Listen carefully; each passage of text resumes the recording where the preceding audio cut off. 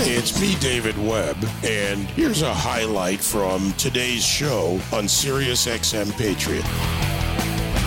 A very thoughtful piece in the Washington Post newspaper by Dr. Ben Carson, former Secretary of Housing and Urban Development and founder of the American Cornerstone Institute at americancornerstone.org.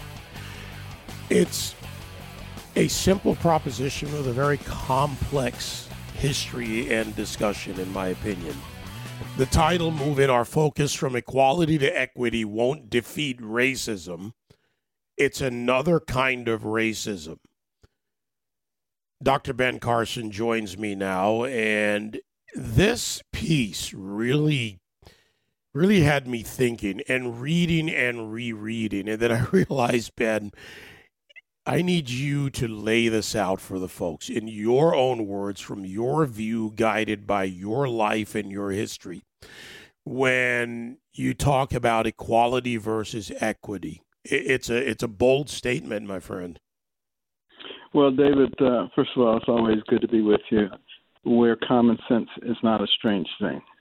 But, you know, this whole issue of equality was something that Dr. King fought for, you know, throughout his adult life, so that people could be evaluated and treated like individuals, like people, based on something that they have control over, which is their character, not over something they have no control over, which is the color of their skin. And obviously that makes a lot of sense if you stop to think about it. But now we've entered a situation where people say, no, the defining characteristic for you is the color of your skin or some other external characteristic that you cannot control. And in addition to that, you're taking other people, like white Americans, and saying you're evil because of the color of your skin. They're even teaching that to very young children, that you're evil because of the color of your skin. And what impact will that have going forward? All you have to do is look at some of the other societies, you know, Syria, Lebanon, places where, you know, people in India started evaluating people on external characteristics, and look at the chaos and the carnage that occurred as a result of that. It never leads to a good place.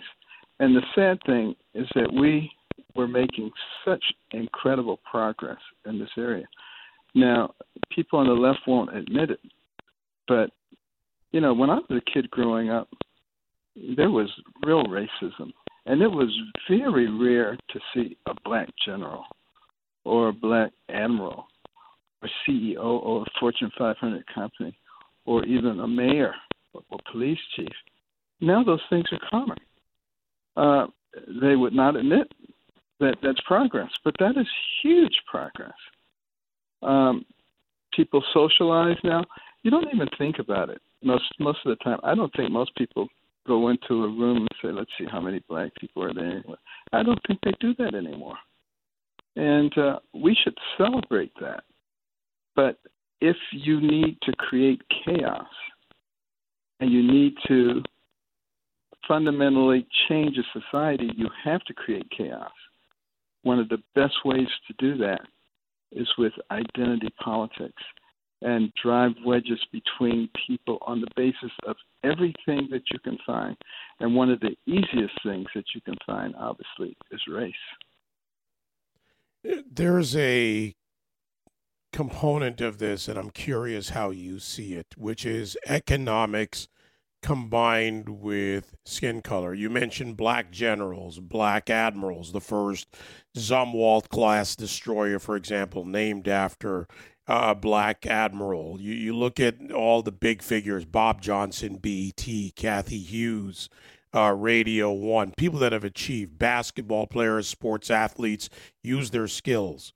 But the economics of the average man or woman, for that matter, that begins to get better takes them away from being the easy victim. How much do you see the left using ethnic components, whether it's color or otherwise, against people who are actually achieving? Because we've seen wages increase, economic opportunities increase for blacks and for, as you write about in your article, the latest definition of BIPOC, BIPOC, black, indigenous, people of color. Again, a construct made to create a difference. How much does economics play into that? Well, economics is a very important issue here. But what people need to recognize is that when you don't factor identity politics into your economic philosophy, everybody does better. You think back to the last administration. Taxes were reduced, regulations were removed, an environment was created that spawned a lot of new businesses. Minority unemployment was at its lowest level in history. Wages were increasing. And, those are things that are anathema to the left, who wants to find a reason to fundamentally change our society. That's why, for instance, whenever there's a shooting of a black individual by a white policeman, that is like gold for them. And even though, it's not an everyday occurrence like they like you to think it is, if you can take that and you can magnify it, and this is where the media has played a terrible role, it's been horrible disservice to our country. You just take it, you magnify it out of proportion to what really exists, and you make people think that this is something that's occurring all the time, and that you have this unjust, racist, systemically racist society, and that you can blame everything on somebody else. And this is, again, antithetical to the principles that made this into a great nation. This was a nation where people came because they said, I can work. I can use the talents that God has given me, and, I can benefit myself, my family, my community, and my nation. And as we destroy that mindset and we make it seem like give all power to the government because they know what's best for everybody and they'll take care of you from cradle to grave, but you have to create great unrest in order to be able to replace the system that we have with that kind of a system. The word responsibility comes to mind as I listen to you talk. My guest, Dr. Ben Carson, founder of American Cornerstone Institute. When you think of responsibility and what it can mean, we each have different definitions, but the responsibility within a community to look at what's really going on around them. You reference in the article the black home ownership rate today. It's at its lowest level since the 1960s. Hundreds of billions of dollars in spending on various types of redistribution program, as you write about it. And that didn't achieve the, quote, equity, again, back to equality versus equity. But is there a lack of responsibility, or have we just arrived at a point where there isn't responsibility for the community to look within itself and say, where are we really? Whether it's a shooting, recognize that regardless of the incident, for example, in North Carolina, 188-page rap sheet for a crack dealer got to that point where there was that interaction and that shooting, or economically, education, and a strong family unit, or at least some form of blended family unit. How do we deal with that, and how do we get that responsibility recognized and more out front? Well, I think we have to look at real data and base what we recommend on the basis of that data. Poverty is a problem in our country. And since the war on poverty, we have really not made a lot of progress. And it's because we're not looking at the data. the Brookings Institute study, very broad-based study on poverty in this country. And they're a left-leaning organization, by the way. I said there are 3 things a person can do to reduce their likelihood of living in poverty to 2% or less. Number 1, finish high school. And that is so critical, education, and getting a good education. And that's why the previous administration focused so much on choice in education. The second thing, get married. We're talking about the stability that is provided by family. And as we destroy the core values that are administered by a family, you get chaos. And then the third thing, wait until you're married to have children. Emphasizing, once again, the whole concept of using your brain to actually plan. That's the reason that the human brain is structured differently than most animal brains. We have these huge frontal lobes. That's where you do a lot of your mental processing.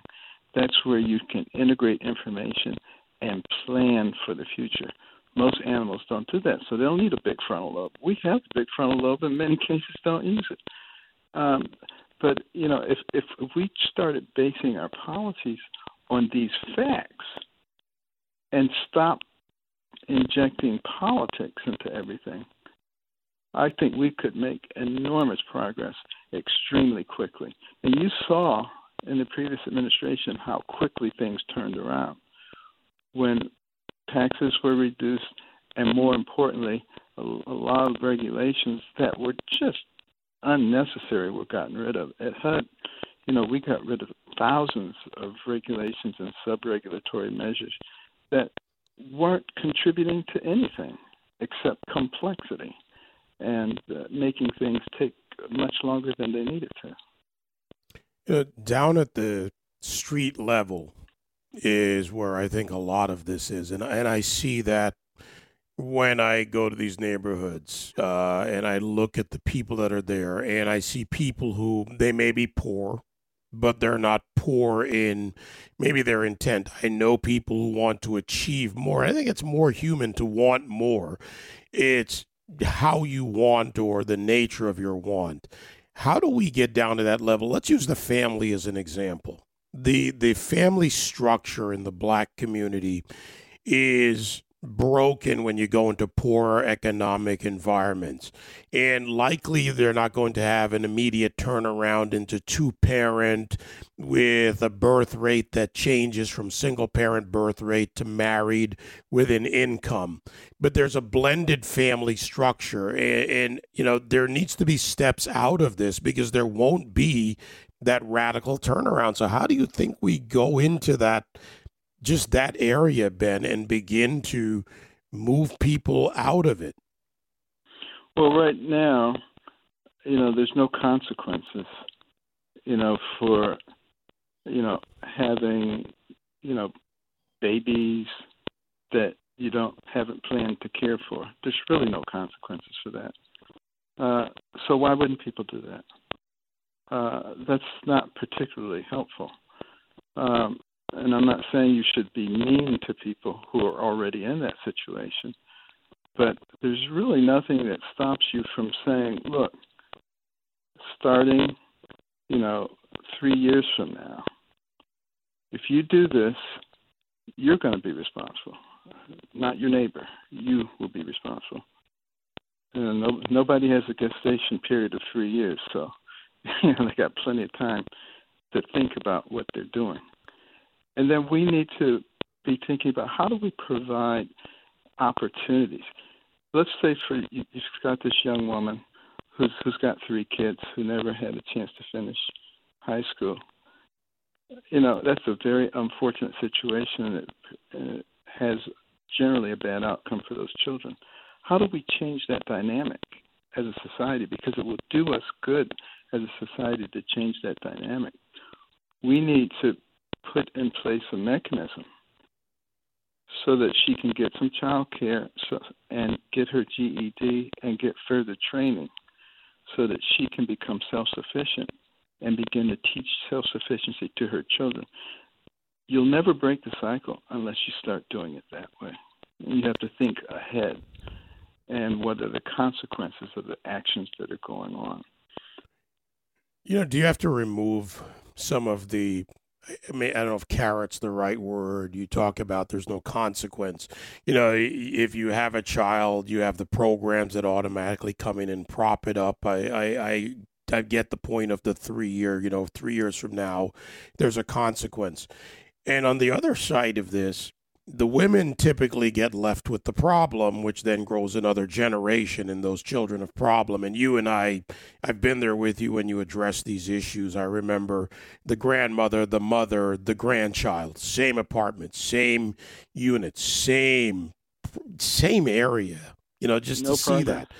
And what about the men? Let's talk about the men for a second, because, the man contributes in the making of the child, but sadly in this situation, the responsibility and the man are gone.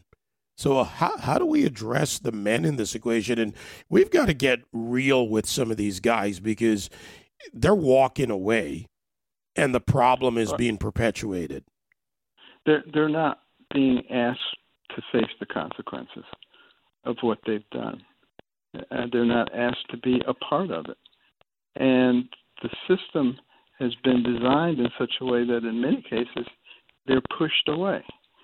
Because if the woman has a subsidized apartment and then he comes to live with her and to contribute, then she has to report that so that her rent can go up.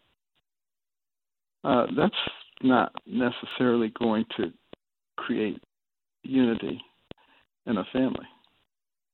So, we as a society are partly responsible for it because of the kind of policies that we put in place that actually don't promote the creation and the maintenance of families. And that's something that I talked about often as when I was secretary. But for the most part, it fell on deaf ears. People want to maintain the system as it is, even though it's highly destructive to family formation. There's so much more. You and I need at least 3 hours to start the conversation just on this article alone, Ben. The second line in your headline, as we wrap up on this, it's another kind of racism. I wanted to work through this to get back to that headline because that statement is a bold statement. When you talk about equality to equity and that it's another kind of racism, what do you mean in raw terms? Yeah, well, what is racism? Racism is treating people differently on the basis of their race. And wouldn't that be the case if you punish people of one race because you think that their forefathers did something, and you reward people of another race because you think their forefathers were disadvantaged? Isn't that racism also? If it isn't, what the heck is it? The same thing, when it comes to reparations. How do you determine who gets reparations? Do you do it on a percentage of sub-Saharan African DNA that you have? I mean, how do you determine that? And how far back do you go? Do you just go back to when slaves were brought over here, or do you go back even further when African slaves had people from other cultures? I mean, where do you actually stop? And, when you sit down and you start trying to actually hammer out how it's done in a fair and equitable way, you very quickly see that it's untenable. And I think people who are advocating it know that. But, it sounds juicy. It makes for a nice, juicy issue.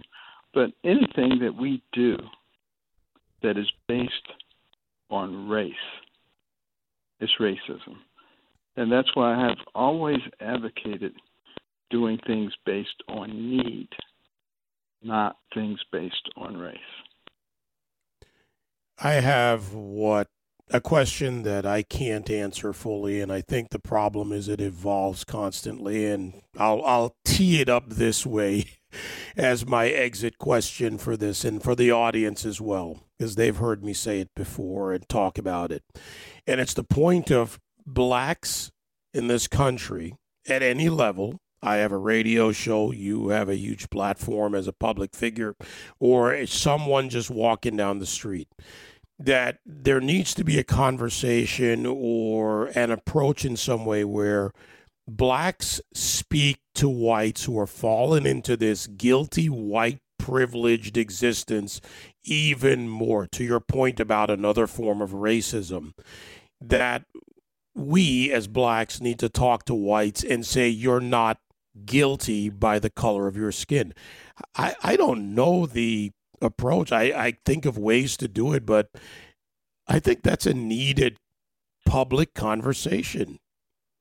Well, you're correct in the sense that talking through issues is much more likely to result in a solution than getting into our respective corners and cursing at each other, which is where we are right now. And I think if most people actually get together, and we need to sort of get away from all the labels and just say, look, you're an American, I'm an American. What are the problems that exist in our communities? What are the facts? Let's put the facts on the table. And then let's sit down like intelligent, rational people with the facts on the table and solve the problem. Now, that's the way rational people would do things. People who are not really interested in solving the problem, but rather in creating a situation, would probably never agree to sit down. What they would much rather do is call people names and, create a lot of havoc. And we see a lot of that going on. I think the rational people in our society must begin to insist on doing what you just said, David. They must insist on open conversations that are not manipulated by the media, but that can be seen and heard by everybody. But do you understand that there are those who don't want that to happen? That's the reason on your university campuses, they go through such efforts to make sure that conservative speakers can't come. They don't want that conversation because they frequently cannot defend their positions.